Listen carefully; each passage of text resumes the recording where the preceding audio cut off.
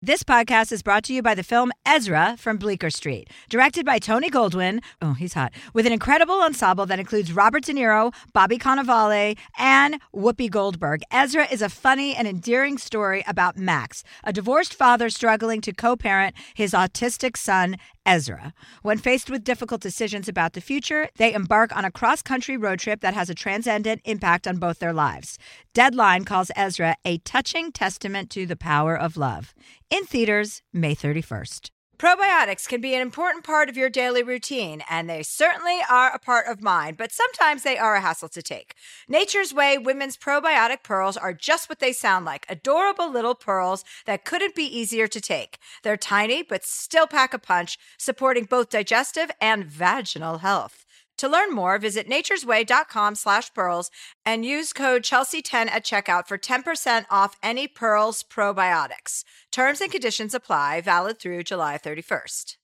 Happy Pride from Tomboy X. We just dropped our Pride 24 collection. Queer founded, queer run, and creating size and gender inclusive underwear, swimwear, and loungewear for all bodies, so you feel comfortable in your own skin. Visit tomboyx.com to shop.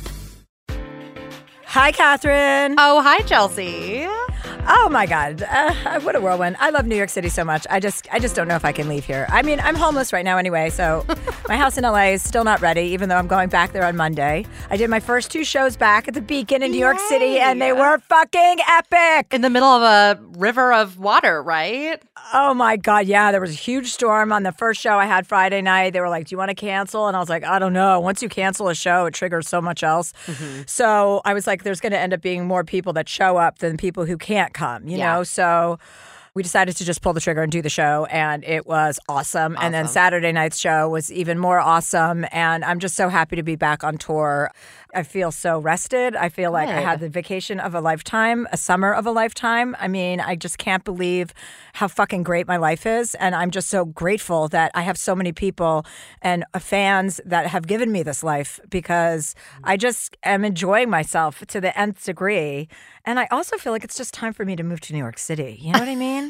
At least have a second home there. I know. I never lived in New York City. I'm from New Jersey. I think it's time. And my business managers, I told them, I go, I think I might want to move to New York soon. And they were like, your house in LA is not even done yet. And I was like, well, we're going to have to rent that out to someone or do something. But I'm just much more stimulated here, and I just love it. Last night I was just out at this simple restaurant with like 5 girlfriends, and I'm like, this is awesome. This is what I want my life to be like. Yeah. I don't want to be in LA going to sleep at 8 o'clock every night like an elderly woman. I want to live it up. It's time. Yeah. And you have a lot of friends in New York too. So it's like you pop by, see people. I like making new friends, too. I make friends wherever I go. That's true. I am just on fire with my new friendships, my old friendships and new friendships. But that's the one great thing about traveling, too, and bopping around. There's so many people to meet and so many interesting people who add and contribute to your life and joyfulness and experience and point of view. And it's just all so interesting. Yeah, especially with as many places as you went this summer. I'm sure you got lots of different experiences. Yeah.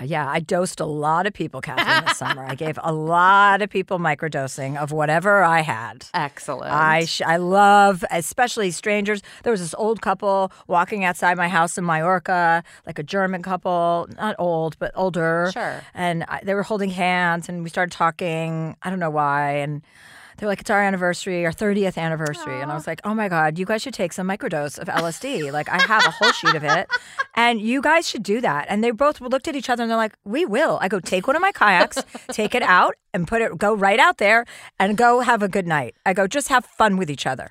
And they came back 4 hours later. I was kind of like, are they still out there? And they came out, and they left the kayak, and they left this little note on the kayak, and it was just the cutest thing. And so I just want to give drugs to everybody. And I know not everybody can do drugs, so I want to say that. It's not for everybody, but there is something for almost everybody. And sometimes it's kayaking on LSD. Yes, that's my favorite activity in Mallorca. I like to get up. One night I got up from dinner. It was like 9:30. I took my mango daiquiri and I ran outside. I was like, it's time to get on a paddleboard. And I went because of the water is because we live in this port and it's like, I don't know who we are. I'm alone, a single woman. I live there with all the men that I have to hire to take care of me, which is also a great irony in my life. And I could go out there and paddle. It's so still and placid at night. And just going out there with my cocktail and my paddleboard or my kayak, I'm like, I just look up at the stars and I'm like, oh God, I believe in you. I believe in you now. Thank you. Thank you. Mallorca will do that to you. Yeah, you've been there, I'm just trying to figure out if it's too late to go to Antarctica. You've been everywhere else this summer. I know, but it just feels like every time I have an opportunity to go there, it just doesn't seem like it's going to be... I hate to say this, but luxurious. Like, I want to be on a comfortable boat, and all these boats are like... It is not luxurious, no, I hear. It's like an exploration, and I'm not an explorer. No, those are some of the choppiest seas on the planet. Yeah. I don't have a problem with that. I have a problem with being comfortable. Like, I want to be on a yacht, not an exploration boat because they're bare bones, and then you're living basically like sleeping on cement with like a maxi pad on top of it. Yeah, you have to have like an icebreaker and like, on the front of the boat. I'm like, do I care that much? Like, I'd like to go. Oh God, I have these bruises on the back of my neck because Dennis Colanello, who has 2 meatballs for hands, my chiropractor, but he doesn't crack me. He got into my neck so deeply yesterday. Yeah. Because I have so much tension in my neck I have some slip disc in my neck. And, ouch. And I was washing my hair this morning in the shower and I was like, ah. And then I texted him. I said, you assaulted me yesterday. You're bruised. But he's like that. He's happy that he hurt me because that's his kind of personality. Chiropractors, okay, I feel like it's not a popular profession. They're all a little weird, but like I feel like at some point they go 2 different directions. There's, okay, I'll crack your back, make you feel better, whatever.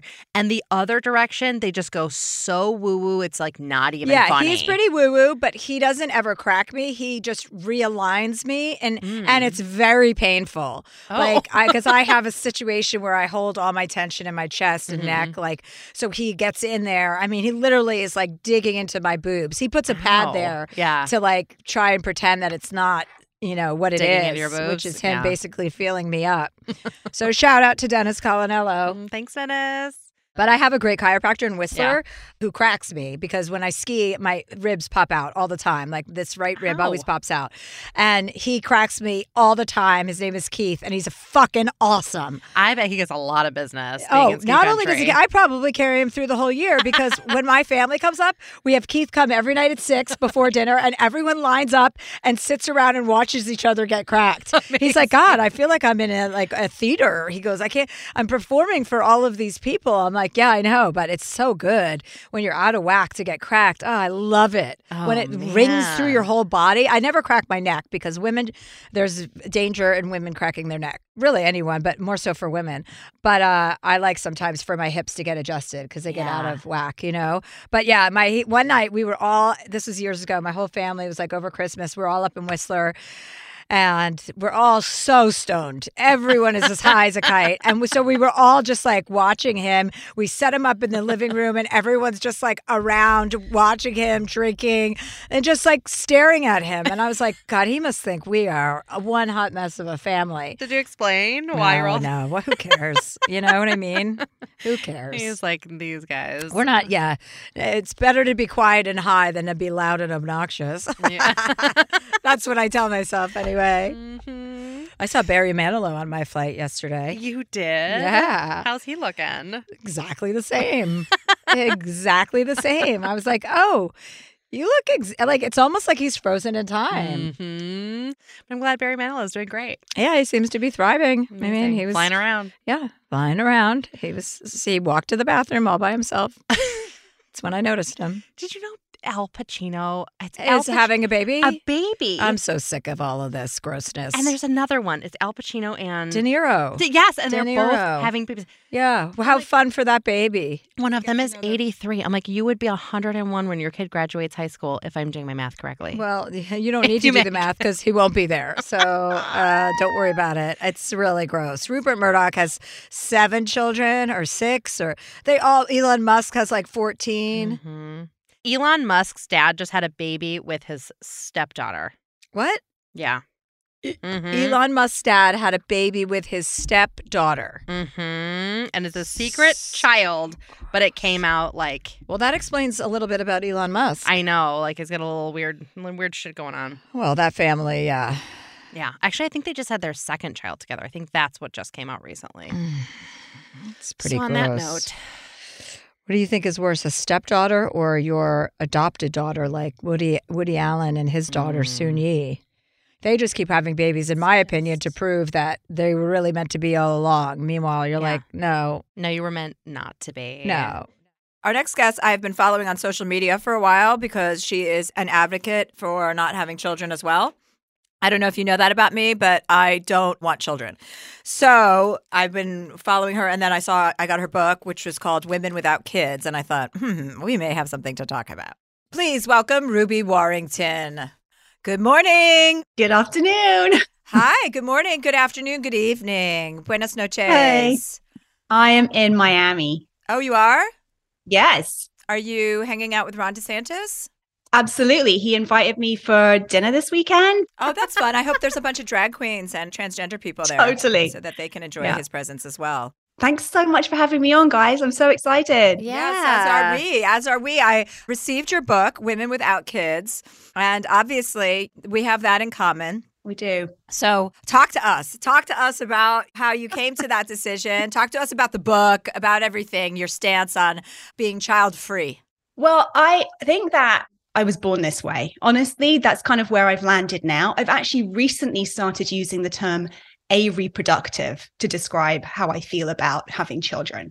Kind of like asexual, as in like no desire to engage with the reproductive element of my sexuality. Right. That's a term that I only came up with more recently. But honestly, I feel like I was born this way. You know, I just never had a desire to have a child.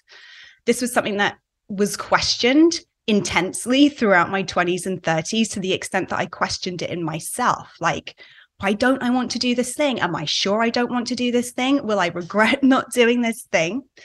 And then I got to my early 40s and I honestly was looking ahead to menopause. And I realized I was quite excited actually about what might lie on the other side of this kind of monthly hormonal roller coaster. And within that realized, no, I have no regrets about not having had a child. There is not one minute of panic kind of sounding in my body at this moment. Like this was always the right path for me.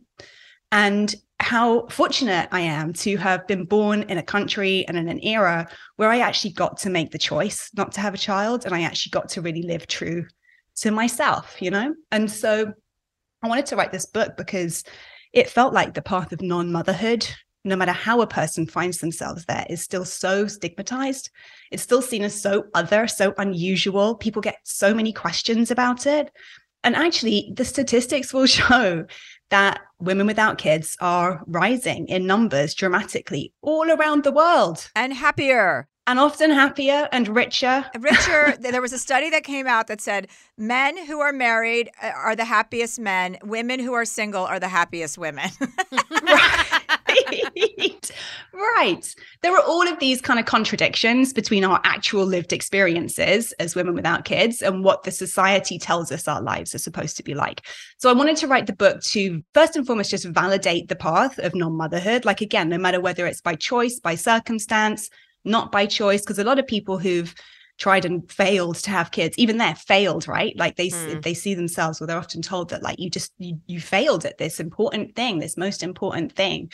But beyond that, you know, the statistics will show that the birth rate is actually decreasing massively in every single country around the world.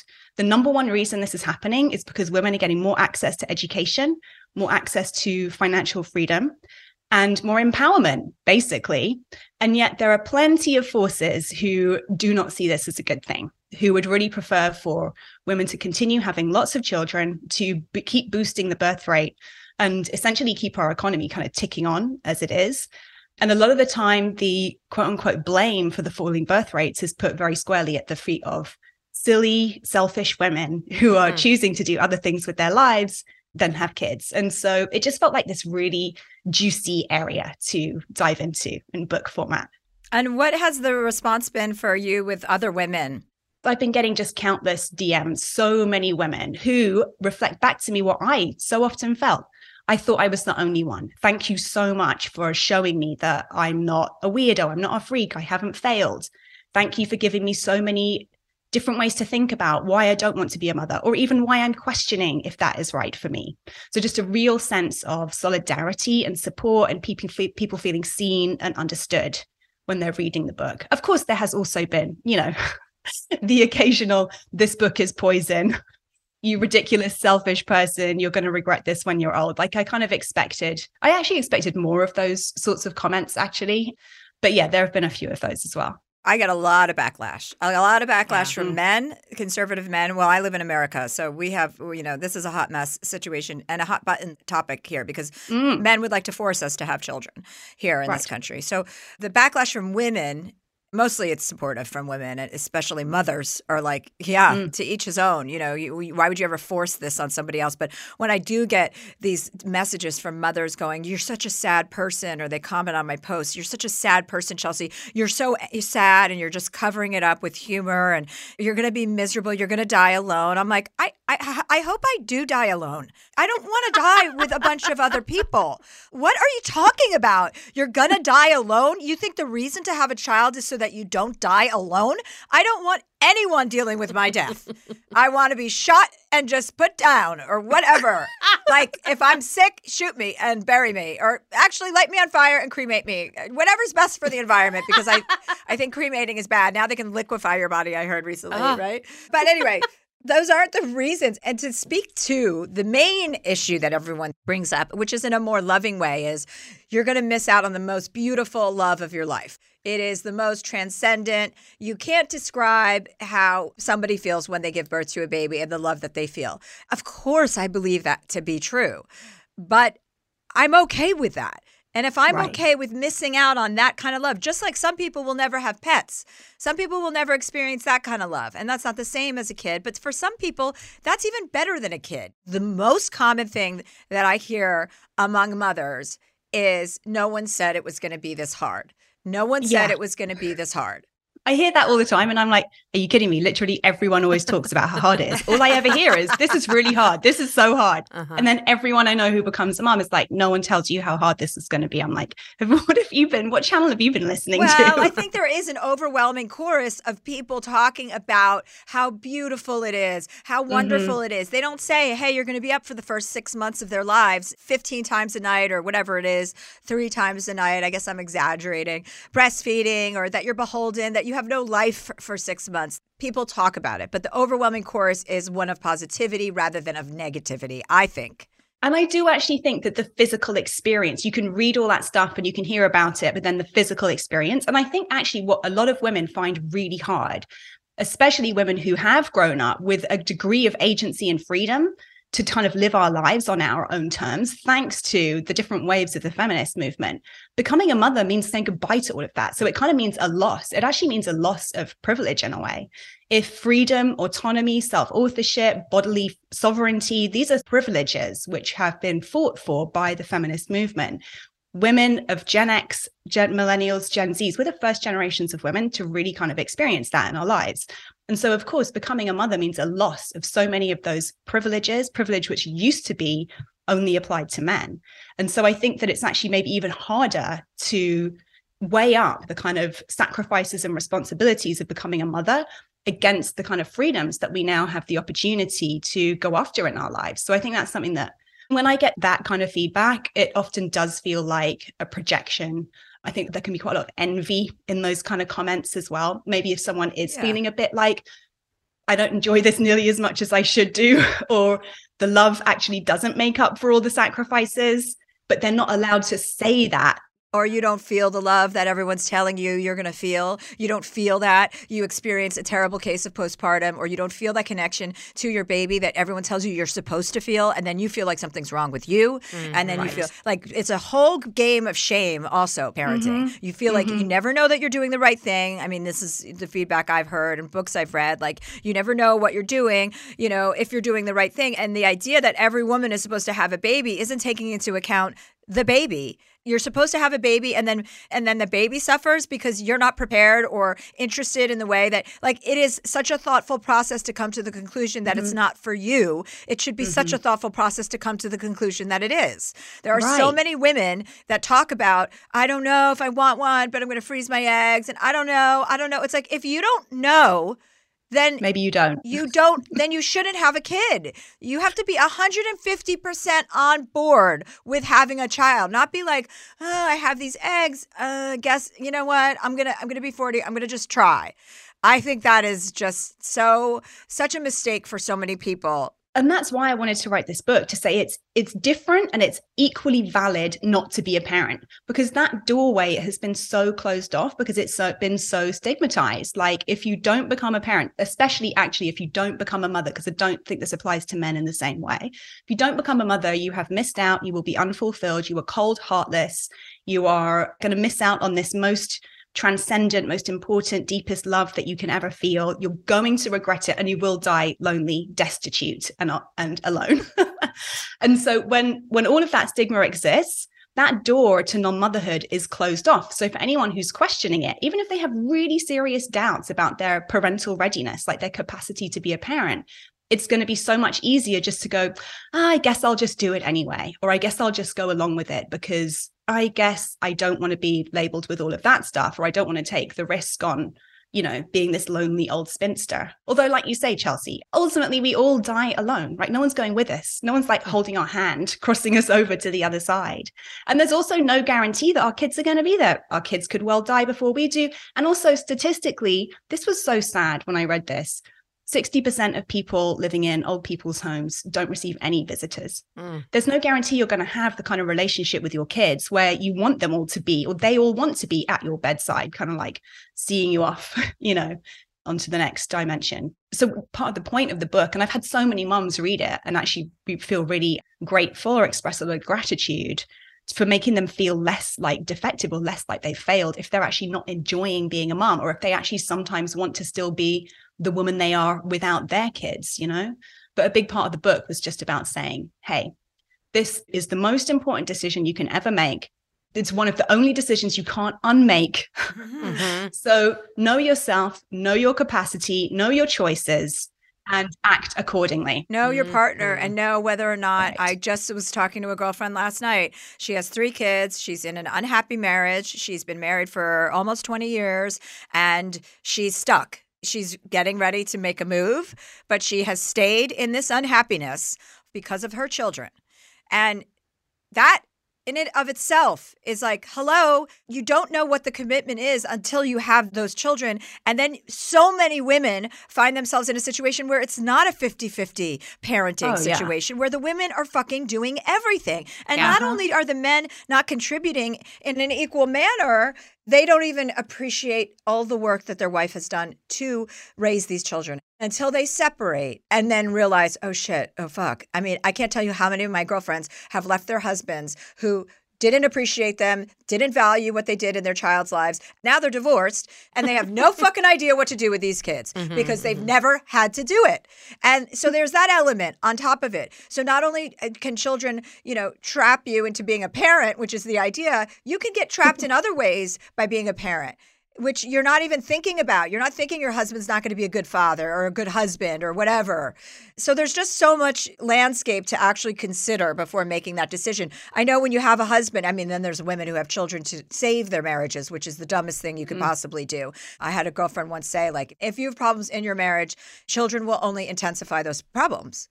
They're not going to solve your problem. Because children just add stress. They add financial stress. They add stress in terms of your time, stress in terms of the equality balance in the marriage. Like, yeah, there's going to be ideally like some fun times and a lot of love. But what you're guaranteed is actually quite a lot of stress. And one thing I realized about myself is that I have quite a low capacity for stress. I also have a low capacity for stress. I would like to say I also low capacity for stress. I'm like, I can get really easily overwhelmed. Like if I have too many things in my calendar, I spin out. I don't know if it's ADHD or what. I haven't like ever had a diagnosis like that, but I spin out really quickly and I get very overwhelmed with deadlines and having to kind of switch hats too many times during a day. And that's basically parenthood.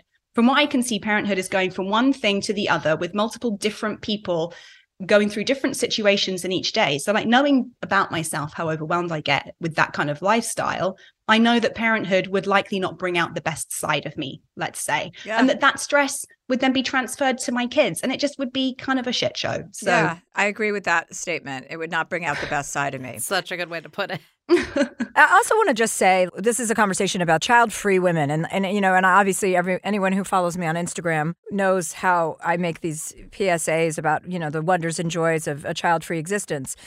Nothing I do is to shame women for having children. And what I'm trying to do is celebrate women who choose not to have children because they don't have enough representation. Nobody is telling women, yes, you can be whatever you want. I mean, there are some, but that's not the overarching theme in the society we live in. It's when are you getting married and when are you having children?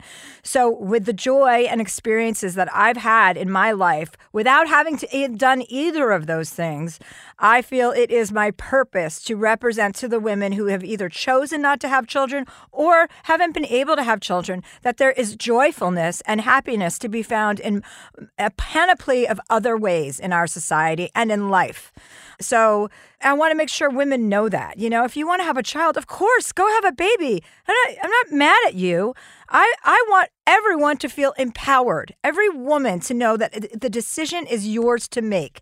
And if you don't choose to have children, there is nothing unvaluable about you.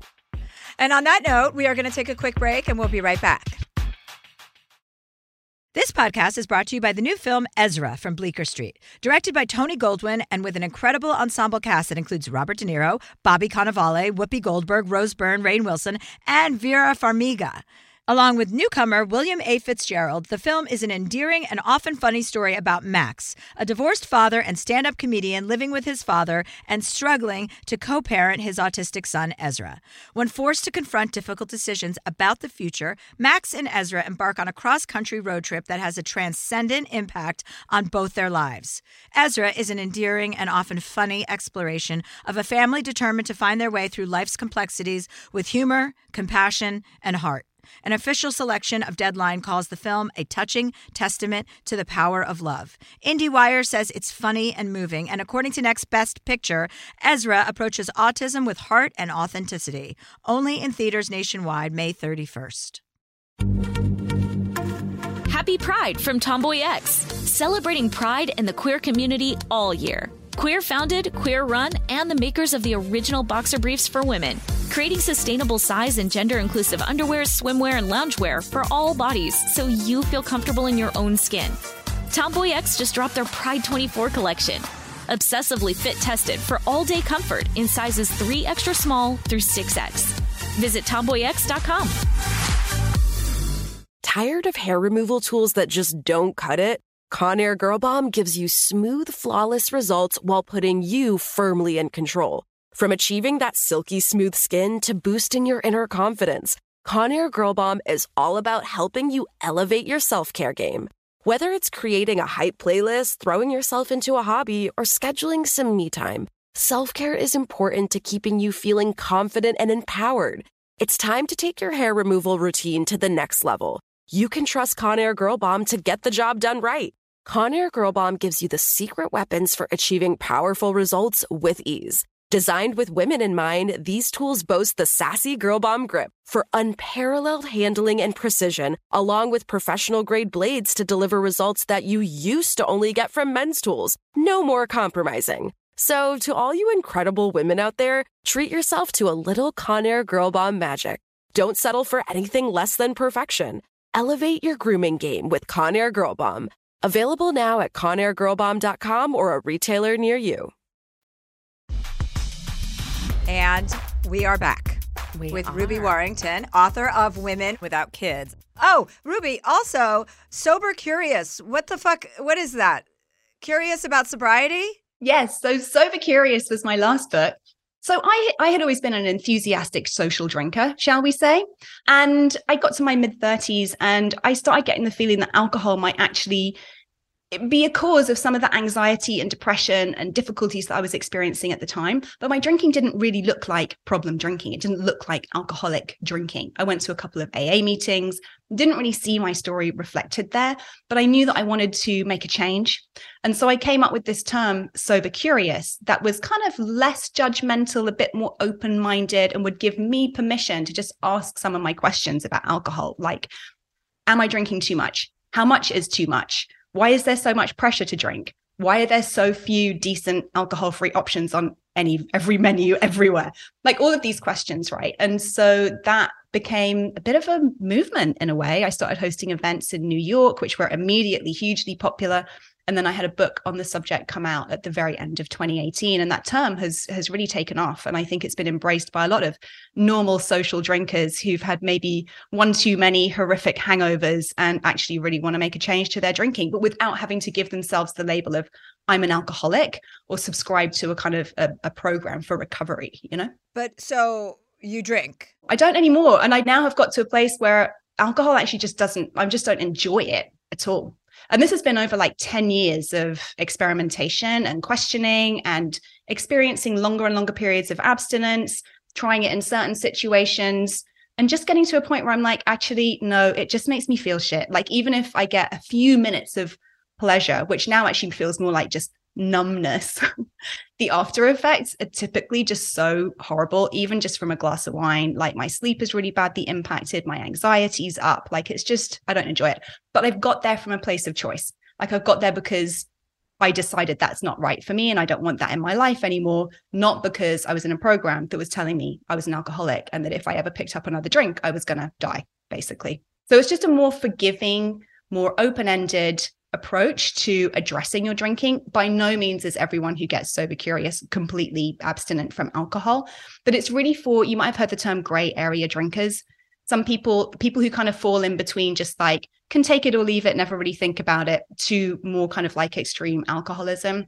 There's a lot of people in that gray area drinking category who like abuse alcohol sometimes, who sometimes can't control themselves, who sometimes drink more than they know is good for them.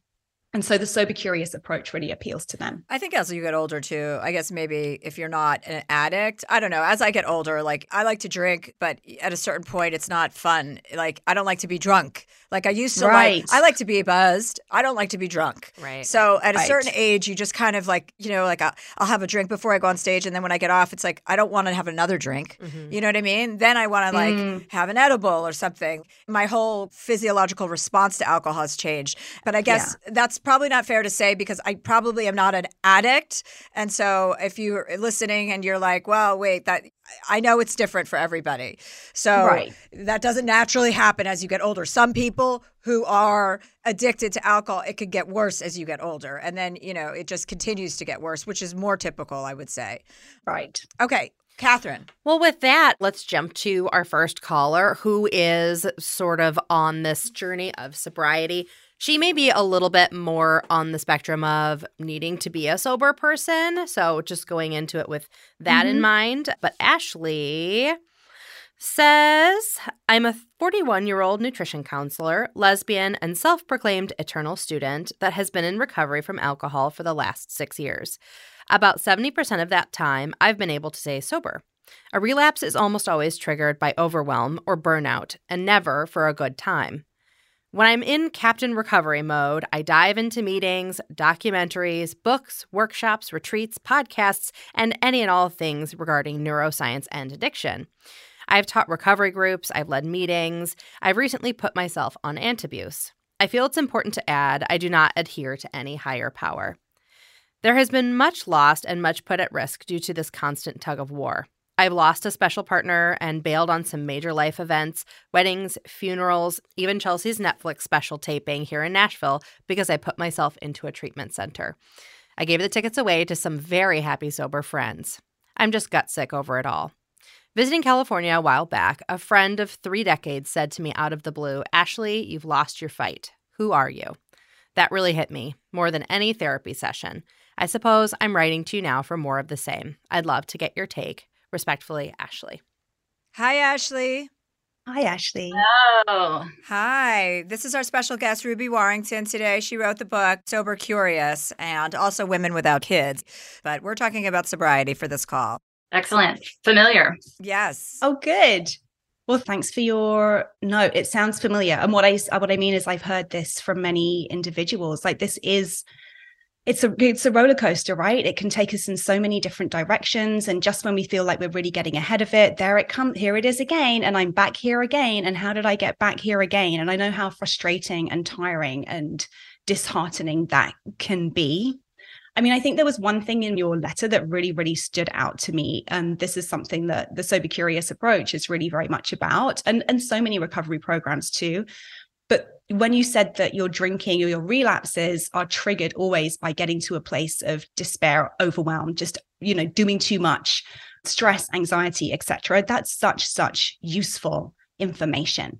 It seems to me, and it seems like you do yoga, you're obviously looking after your mental health and well-being as well, but really like being very focused on that piece. Like, what are the life situations and the circumstances that typically bring me into that place of overwhelm where I know I'm going to be vulnerable then and reach for that familiar medicator in those circumstances?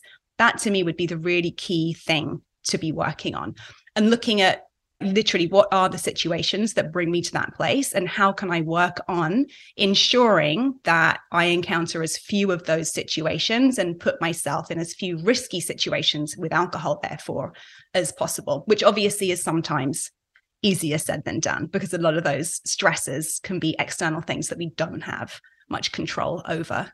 When I wrote that letter, I was in a state of despair. I was 2 weeks sober. And now I realize that I was in the beginning of a midlife crisis, I was in a very anhedonic state. I was joyless. And what I've had to do is really be isolative and sort of create this chrysalis around me currently. First of all, nice vocabulary.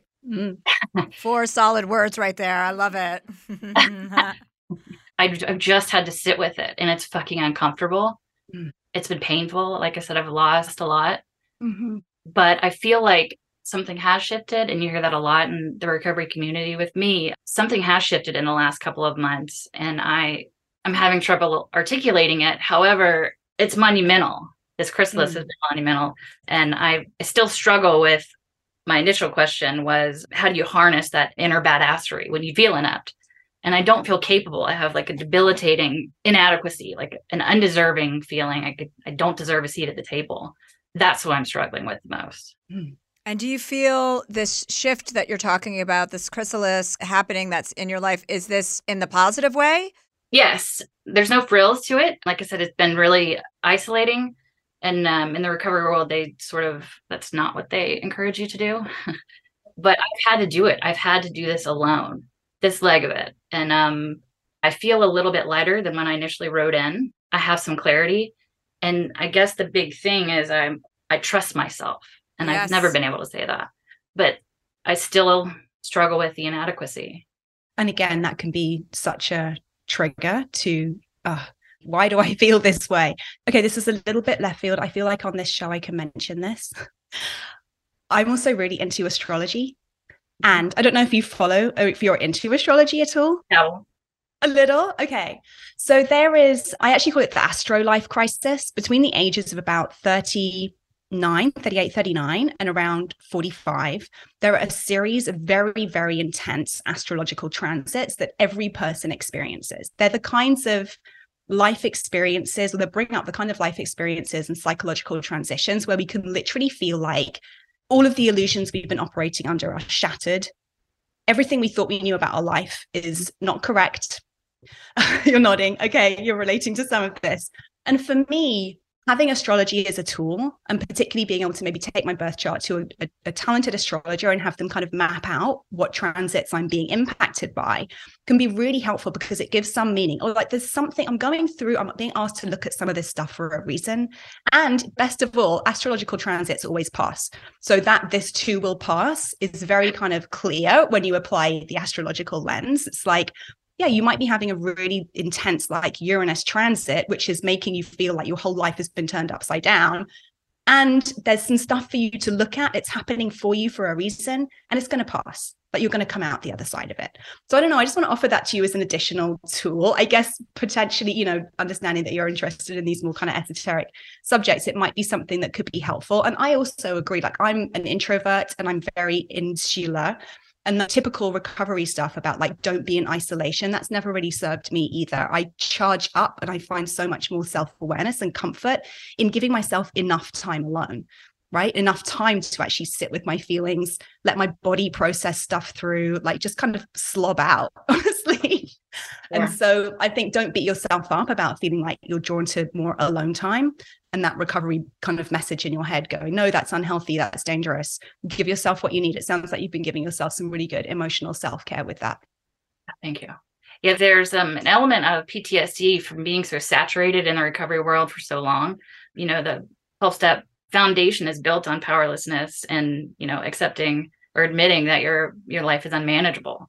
Well, I'm capable. I know I am, but that voice is so huge.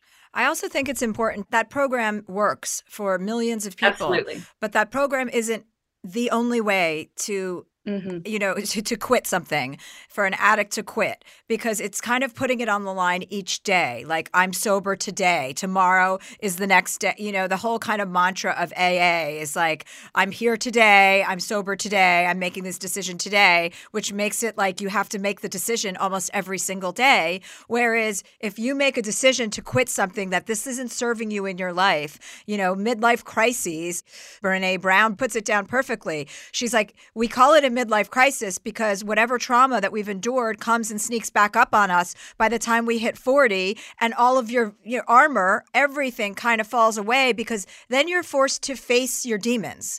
And that's what you're doing. You're facing your demons because it's time for a new chapter in your life.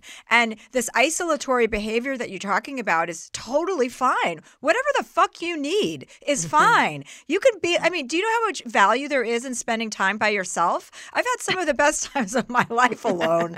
Like, that cannot be understated. You know, seeing friends is also beneficial for your health and your emotional health and all of that. But you can totally take breaks from people and totally say, I'm working on myself right now. You know, do meditation, get into yourself spiritually, connect with your inner voice, understand why you have a problem with alcohol in the first place. That's the issue, you know, not necessarily the alcohol itself that you're using as a Band-Aid. You have to reveal and release your trauma with a therapist, with yourself, you know, with journaling, with writing, with reading books on people who've experienced this and come out of it. Like, it doesn't matter what steps you take to get there, and don't think you have to follow the format of Alcoholics Anonymous. You can make your own format, and we're all capable of that. And you just said this yourself. You are capable of it. You're strong enough. We all are. When I went to get hypnotized for smoking, like, he's like, okay, this is the mantra. If you have a desire, it's not an option. It's not an option. I don't smoke anymore. I'm done. That's like a little thing that he gave me. And I'm like, I am done. I know it's bad for me. I know why I was doing it. I over abused it. So now I have to give it up. Sorry. You know, like, whoopsie doodle, you abused something and now you have to give it up. The rewards are going to be so much greater in your life for going through this period of time that you're going through, and for taking like the bull by the horns. And just because your journey happened to have some like slip ups, or, you know, you fell off the wagon, I don't like the way that's defined by Alcoholics Anonymous either. So that's part of your journey. You did that. There's no self-immolation necessary. That's okay. You fucked up. Hopefully it won't happen again. But if it does, you're not going to berate yourself. But you're definitely never going to become the kind of drinker that you were before. Yeah, I call relapses reminders. You learn something with every time that it comes back, that you're there again. And like, you become stronger every time you listen and pay attention and act on what you've learned from each of those. So yeah, and also Chelsea picked up on that. You said it. I am capable. I can do this. How dare they tell me I'm not? That is the inner badass that you've been thinking you don't have. Like, there she is right there, you know? I think also, you know, we always are just like, we have all these constructs that everyone's telling us about. You can forge your own path. You're strong enough. You're smart enough. Like, you can define what your life is going to look like moving forward. And what I would just deter you from is this judgment that you are putting on yourself. because no one wants that for you, especially you. You don't need it. You don't need to be judging yourself. You're living an authentic life. So you've struggled with alcoholism or addiction or however you want to frame it. So have hundreds of millions of people, and much worse. So it's not something that has to define your life. It's just part of your life. You know, you mentioned a chrysalis, but when I think about a chrysalis, I also think of emerging. And I think you're going to know when is the right time to sort of like come out of your chrysalis and be around your friends again, whether that's your AA friends or other friends, and enter the world again. But I think the point here is you will emerge. As a butterfly. Yes. Thank you all. You're welcome. Thanks for digging deep with me on this. I appreciate you all. Yeah, appreciate you, Ashley. Thank you. Take care. Bye. Oh, that smile is worth everything. Yeah. That's an example of a caller who's almost gotten to where she's going and just needed one more push in the right direction because she's already there. This podcast is brought to you by the new film Ezra from Bleecker Street, directed by Tony Goldwyn and with an incredible ensemble cast that includes Robert De Niro, Bobby Cannavale, Whoopi Goldberg, Rose Byrne, Rainn Wilson, and Vera Farmiga. Along with newcomer William A. Fitzgerald, the film is an endearing and often funny story about Max, a divorced father and stand-up comedian living with his father and struggling to co-parent his autistic son, Ezra. When forced to confront difficult decisions about the future, Max and Ezra embark on a cross-country road trip that has a transcendent impact on both their lives. Ezra is an endearing and often funny exploration of a family determined to find their way through life's complexities with humor, compassion, and heart. An official selection of Deadline calls the film a touching testament to the power of love. IndieWire says it's funny and moving, and according to Next Best Picture, Ezra approaches autism with heart and authenticity. Only in theaters nationwide, May 31st. Happy Pride from Tomboy X. We just dropped our Pride 24 collection. Queer founded, queer run, and creating size and gender inclusive underwear, swimwear, and loungewear for all bodies, so you feel comfortable in your own skin. Visit tomboyx.com to shop. Tired of hair removal tools that just don't cut it? Conair Girl Bomb gives you smooth, flawless results while putting you firmly in control. From achieving that silky smooth skin to boosting your inner confidence, Conair Girl Bomb is all about helping you elevate your self-care game. Whether it's creating a hype playlist, throwing yourself into a hobby, or scheduling some me time, self-care is important to keeping you feeling confident and empowered. It's time to take your hair removal routine to the next level. You can trust Conair Girl Bomb to get the job done right. Conair Girl Bomb gives you the secret weapons for achieving powerful results with ease. Designed with women in mind, these tools boast the sassy Girl Bomb grip for unparalleled handling and precision, along with professional-grade blades to deliver results that you used to only get from men's tools. No more compromising. So, to all you incredible women out there, treat yourself to a little Conair Girl Bomb magic. Don't settle for anything less than perfection. Elevate your grooming game with Conair Girl Bomb. Available now at ConairGirlBomb.com or a retailer near you. I have a couple of questions in a different vein here. Our next question comes from Jay. Dear Chelsea, I'd like to start off by thanking you for always being an advocate for women who have chosen not to have children. You make me feel validated and seen and heard in a world dominated by a society that continues to value women becoming mothers over women prioritizing themselves. I'm almost 30, successful, and live in a mid-sized coastal town in the South. I do the majority of my dating through Hinge, and I'm genuinely looking for a long-term relationship. I've always known that I never wanted to be a mother and have ended a relationship in the past because of this. Here comes the part I need advice about. For the past year or so, I've been bringing this topic up on the first date. I hate having my time wasted and give the same respect to others, so I typically start by asking, do you want children? So far, the answer is always yes. I wonder if they think that's what I want to hear, if it's a cultural thing since I'm in the South and having children is as normal as breathing, or if it has to do with their age. The average age for men I'm dating is around 35. But since I know I'm not changing my mind about this, I would never expect someone else to. Is it possible I'm putting too much weight on this topic? I hate the idea of being the woman that a man dates before they eventually decide to go and find the mother of their children. And I refuse to believe that because I don't want children, that it means I have to be single forever. Do you have any advice on dating in my position or a different way to go about it? Thanks so much, Chelsea. Jay. I think it's better to be upfront before you go on the date then. I mean, to speak to your experience when you're talking to the guys and go, just so you know, I've been on a lot of dates and it's been an issue. It's come up a lot of times that I'm meeting men who want children, and I'm not interested in that. So I just want to get that out of the way. I mean, that's pretty an aggressive way to go about it. But if you don't even want to waste your time with a first date where you can kind of collect that information and you want to get to the bottom of it, I mean, then that's what you should do. You should just preemptively be like, just so you know, I know we're only going on a first date, so I don't want to sound crazy, but I don't want children, and I've been out with a lot of guys, and that's a deal breaker. So I just want to see if you want kids, maybe we should skip it. You could just be upfront like that. I mean, I think the more natural thing to do is to go on a date and have the conversation then. But if you are sick of that, then this is a good way to avoid having that happen again. Yeah. Maybe stick it right on your profile, not interested in having kids. Yeah. Would you do that? Right. Yeah, I would. I think they should have that as a category, right? I think it would be really, really helpful, because ultimately a lot of people are going on dating apps to meet somebody to potentially do that with. And so if you're not into that, I think it would be really helpful if the apps themselves had a category. What's your stance on this, Or put a picture of a baby up on your profile app and with a cross, and a big X over it. That's a good way to let people know. Perfect.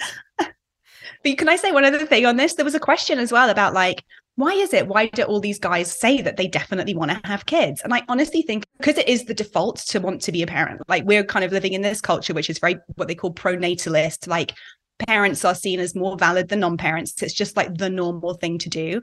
I think that a lot of the time when guys are saying that, it's just reflective of the fact that having kids and becoming a parent is seen more as a woman's issue. It's something that we are taught to think about since we first having sex, since we first get our period, as in don't get pregnant. Be careful you don't get pregnant until you're such and such age and until you've met the right person, right? Yeah. So we're kind of indoctrinated with this, not indoctrinated, but we're encouraged to really think about it from a very early age. And I just don't think, and I think that shines a light actually on how much more education there needs to be for men in terms of the responsibilities of parenthood. And do you know what it actually means to be a father?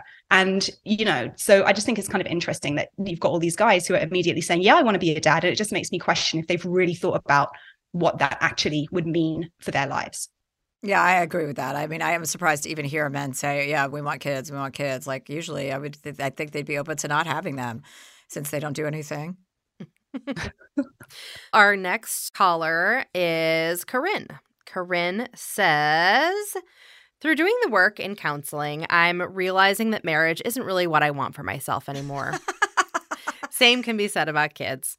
I'm realizing that I'm absolutely happy being a cool and loving aunt to my nieces and nephews.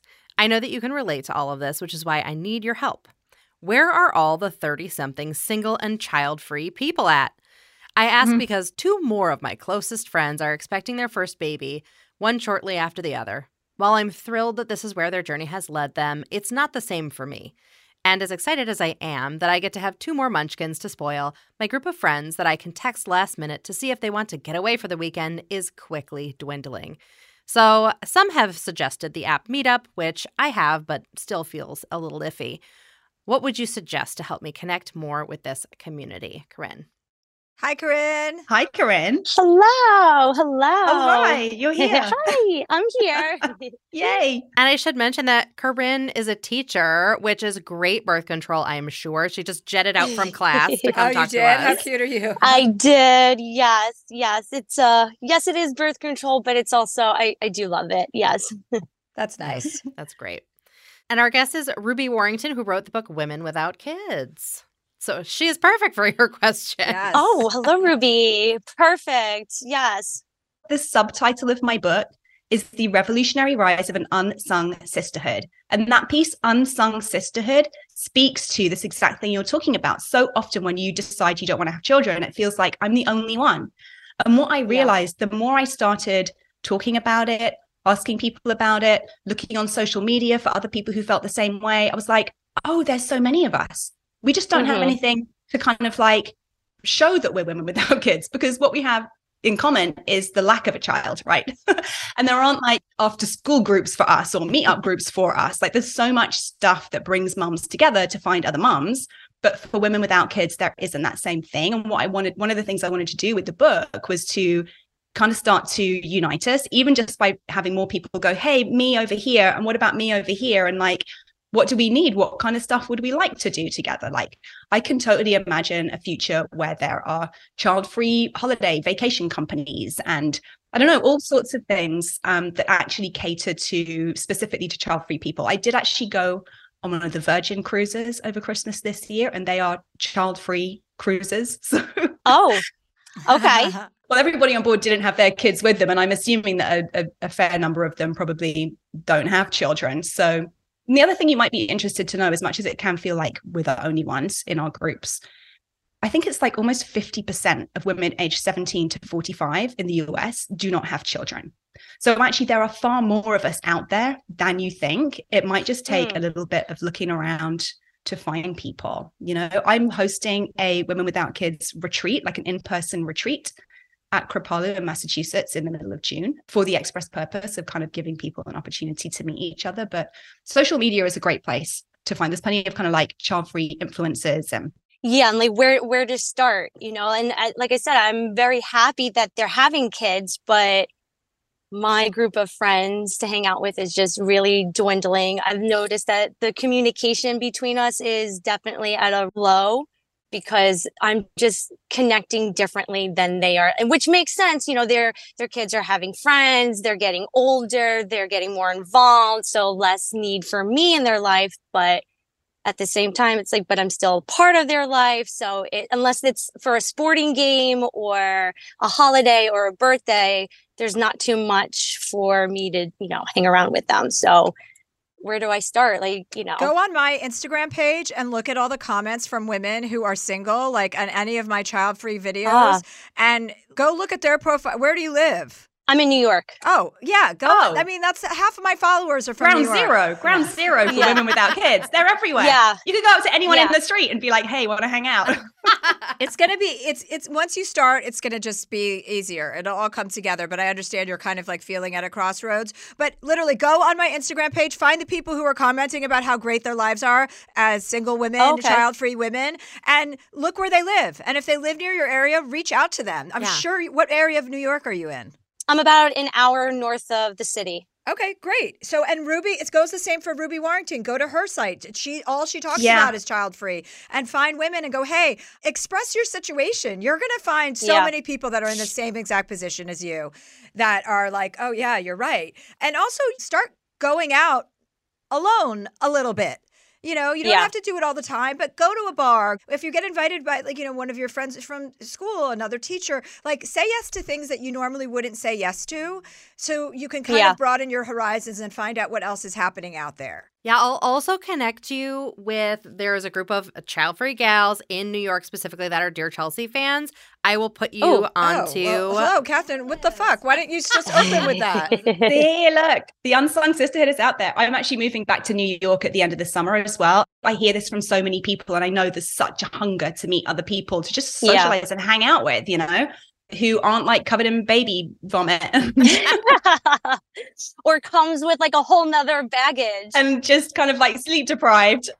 Yeah, like exactly. It's not just the baby, it's the baby bag, it's the diapers, it's the toys, it's the pack and play. I'm like, oh. Right. And I'm thinking about starting some kind of a regular meetup or group. So if you go onto my Instagram and follow, there'll be news about whatever that looks like in the future on there as well.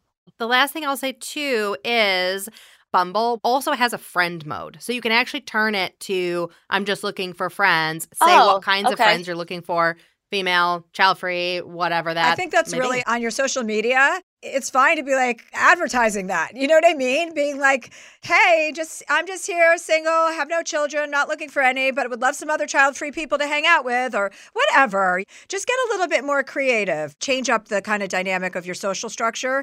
And I think it'll be easy. You're normal, fun, pretty, like smart. You've got everything that people would want to be friends with. I heard someone say this to me just yesterday. I can't remember the exact quote, but it's kind of like, when your friends have kids, they'll disappear for 5 years and then they'll be back. So remember, that first 5 years, they're going to be very all consumed with the newness and the sleep deprivation and all of the things. And then the more independent their kids are, they'll be like, hey, where is she? Hi, can we hang out? So like, Right. don't give up on them just because they're not available to you now. You are living very different lives right now, but that's not going to be the case forever. Like if there's a strong friendship, a strong bond, it's gonna last. If anything, I would say give them moments to like send them a funny meme, send them a nice voice note. I'm thinking of you. Just let them know that you're there and that you appreciate that like they've got other stuff going on right now, but like you're here and Yes. ready to hang and here for a cocktail. If you want to forget that you've got kids for a night, you know where I am, you know? Right. I love that. Be that person in their life as well. Sure. You know, it's like the pendulum. Right now it's swinging in this direction where we're not as close, but yeah, it's going to swing back the other way. Yeah, that's a great, excellent point as well. And they're going to also need your help because you're a teacher. So you're going to have information that they're going to need access to when their kids are growing up. Yep. Yeah, it's already happening. Yeah. What do I do? Or where can I find? What do you suggest? Yeah. Mm-hmm. You're right. Yeah. All great points to consider and just take in too. Yeah. And be loud about your child-free stance so that you are attracting people that are also feeling that same way. You know, like that could be your thing. Like, oh, I'm child-free and single. I'm looking for other child-free people. Who else is, you know, and get activated that way. There's no shame in that game. It's good to pronounce what you're about. Taking your lead, you're normalizing it. And it's like, yeah, maybe kids in a marriage isn't for me. And yeah, make it more known. Normalize it. It's okay. Yes. Cool. Well, Corinne, you got your marching orders. I'll hook you up with the New York gals as well, who are the Dear Chelsea fans. Yes, please. I would much appreciate that. Yes. Great. Awesome. Thank you so much. We'll talk to you soon. Let us know how it goes. Thank you guys so much. Bye, honey. Bye. Thank you. Bye. Bye, Ruby. Bye. What a cutie she is. I didn't know we had a fucking group of child-free people, Catherine. We do. What are you burying the lead for? No, remember they keep writing in and being like, can you add me to the list? I told you. And where do they congregate? I actually don't know. I should check in with them. But I got like several of them together on an email thread. And they're like, we'll let you know how it goes. So, loop her in, please. Yeah. Yes. I'll connect her. I knew she was East Coast, but I didn't know she was New York. So that's perfect. But let's take a quick break. And I actually have one more quick question for you when we come back, which is sort of the opposite of the question we just covered. This podcast is brought to you by the new film Ezra from Bleecker Street, directed by Tony Goldwyn and with an incredible ensemble cast that includes Robert De Niro, Bobby Cannavale, Whoopi Goldberg, Rose Byrne, Rainn Wilson, and Vera Farmiga. Along with newcomer William A. Fitzgerald, the film is an endearing and often funny story about Max, a divorced father and stand-up comedian living with his father and struggling to co-parent his autistic son, Ezra. When forced to confront difficult decisions about the future, Max and Ezra embark on a cross-country road trip that has a transcendent impact on both their lives. Ezra is an endearing and often funny exploration of a family determined to find their way through life's complexities with humor, compassion, and heart. An official selection of Deadline calls the film a touching testament to the power of love. IndieWire says it's funny and moving, and according to Next Best Picture, Ezra approaches autism with heart and authenticity. Only in theaters nationwide, May 31st. Happy Pride from Tomboy X. We just dropped our Pride 24 collection. Queer founded, queer run, and creating size and gender inclusive underwear, swimwear, and loungewear for all bodies, so you feel comfortable in your own skin. Visit tomboyx.com to shop. Tired of hair removal tools that just don't cut it?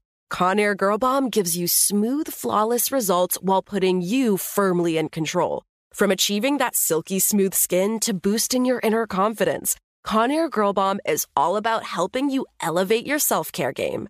Whether it's creating a hype playlist, throwing yourself into a hobby, or scheduling some me time, self-care is important to keeping you feeling confident and empowered. It's time to take your hair removal routine to the next level.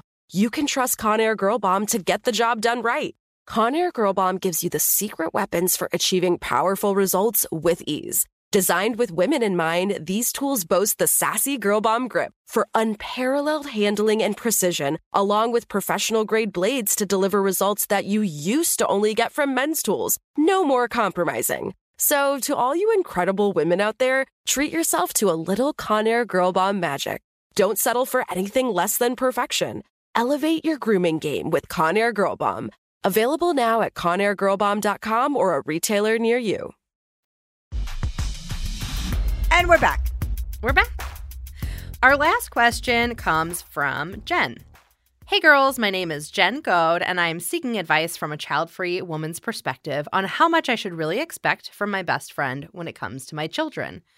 We have been best friends for 12 years, and to this day, she prefers to not hang out if my boys are with me, ages 10 and 6. I definitely don't think they should be around every time we hang out, but she has never made any effort to bond with them or get to know them. I try my hardest to never cancel plans with her, but sometimes I ask if it's okay for the boys to come, and she reschedules every time. She does claim she wants kids, just not yet, but I don't understand why she doesn't want anything to do with mine, seeing as how they are such a big part of my life. Much love, Jen. Aww. Okay, well, Jen, as the devil's advocate, I would just say, are your boys a fucking pain in the ass to hang out with? A, ask yourself that question, because maybe they are. Maybe they're very rambunctious. Maybe that really annoys her. I don't know. How old did she say? How old 10 and 6, so probably. Yeah. Like, that's not for everyone. And while it's disappointing, and I would always make an effort for any one of my friends that have children, not an effort to hang out with them, but an effort to know about them and get to know them. Or, I don't need to be on play dates with them. I know it's your best friend and you want her to be more interested, but I don't think you can impose that upon her. Your life choices are not her life choices. And while you may want her to care, you can't control the way she feels about that. And maybe your kids are just not for her. Like, I don't know a lot of people that aren't mothers that want to hang out with a 10 and 6-year-old boy. I don't. Especially ones they're not related to, technically. Yeah. My friend has 2 boys, and she's one of my closest friends. She's never asked me to hang out with them. And it's not because I wouldn't. I would, but she's never asked me. So I don't think that that's a fair request. Yeah. What do you think, Ruby? Yeah. Well, I think that, I'll speak for myself. Some people just aren't good with kids. I think one of the reasons I never wanted to have children is I didn't really like being a child. Like, I didn't even know how to be with kids when I was a kid.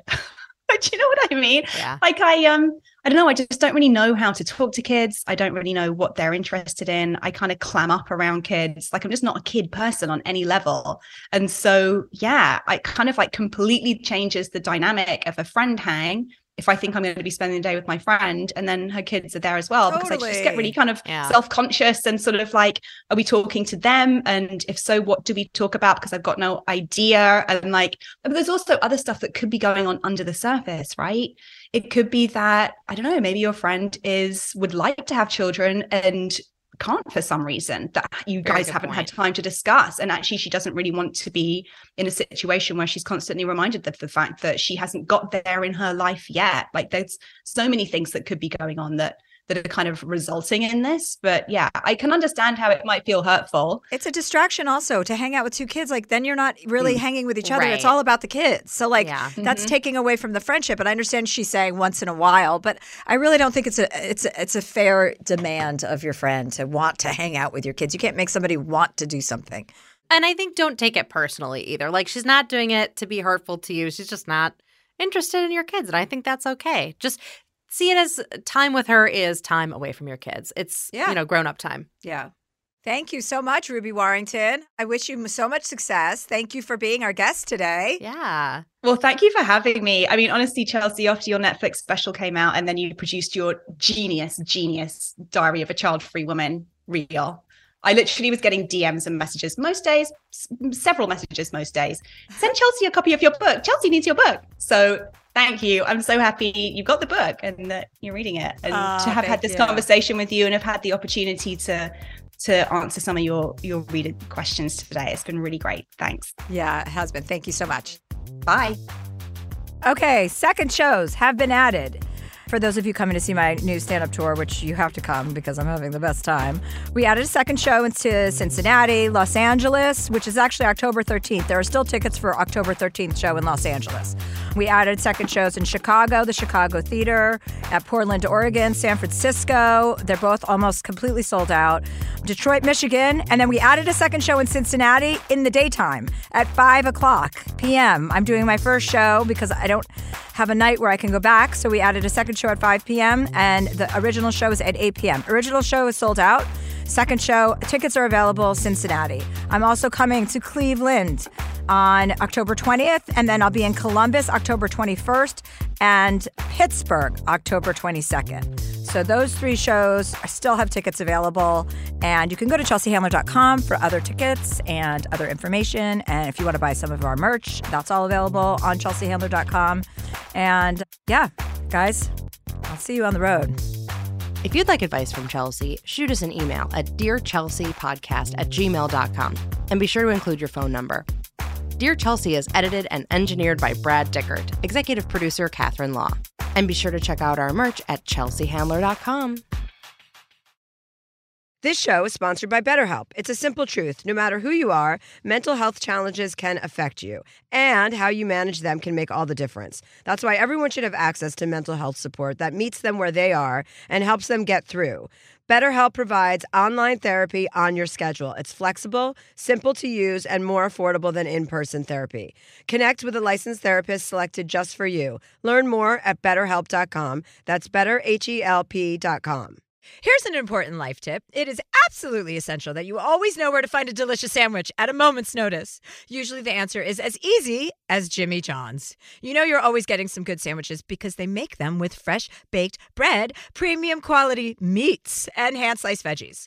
Like their Italian nightclub made with salami, capicola, ham, and provolone. Everybody loves that one. So if you're looking for the sandwich of sandwiches, order on the Jimmy John's app or online at jimmyjohns.com today.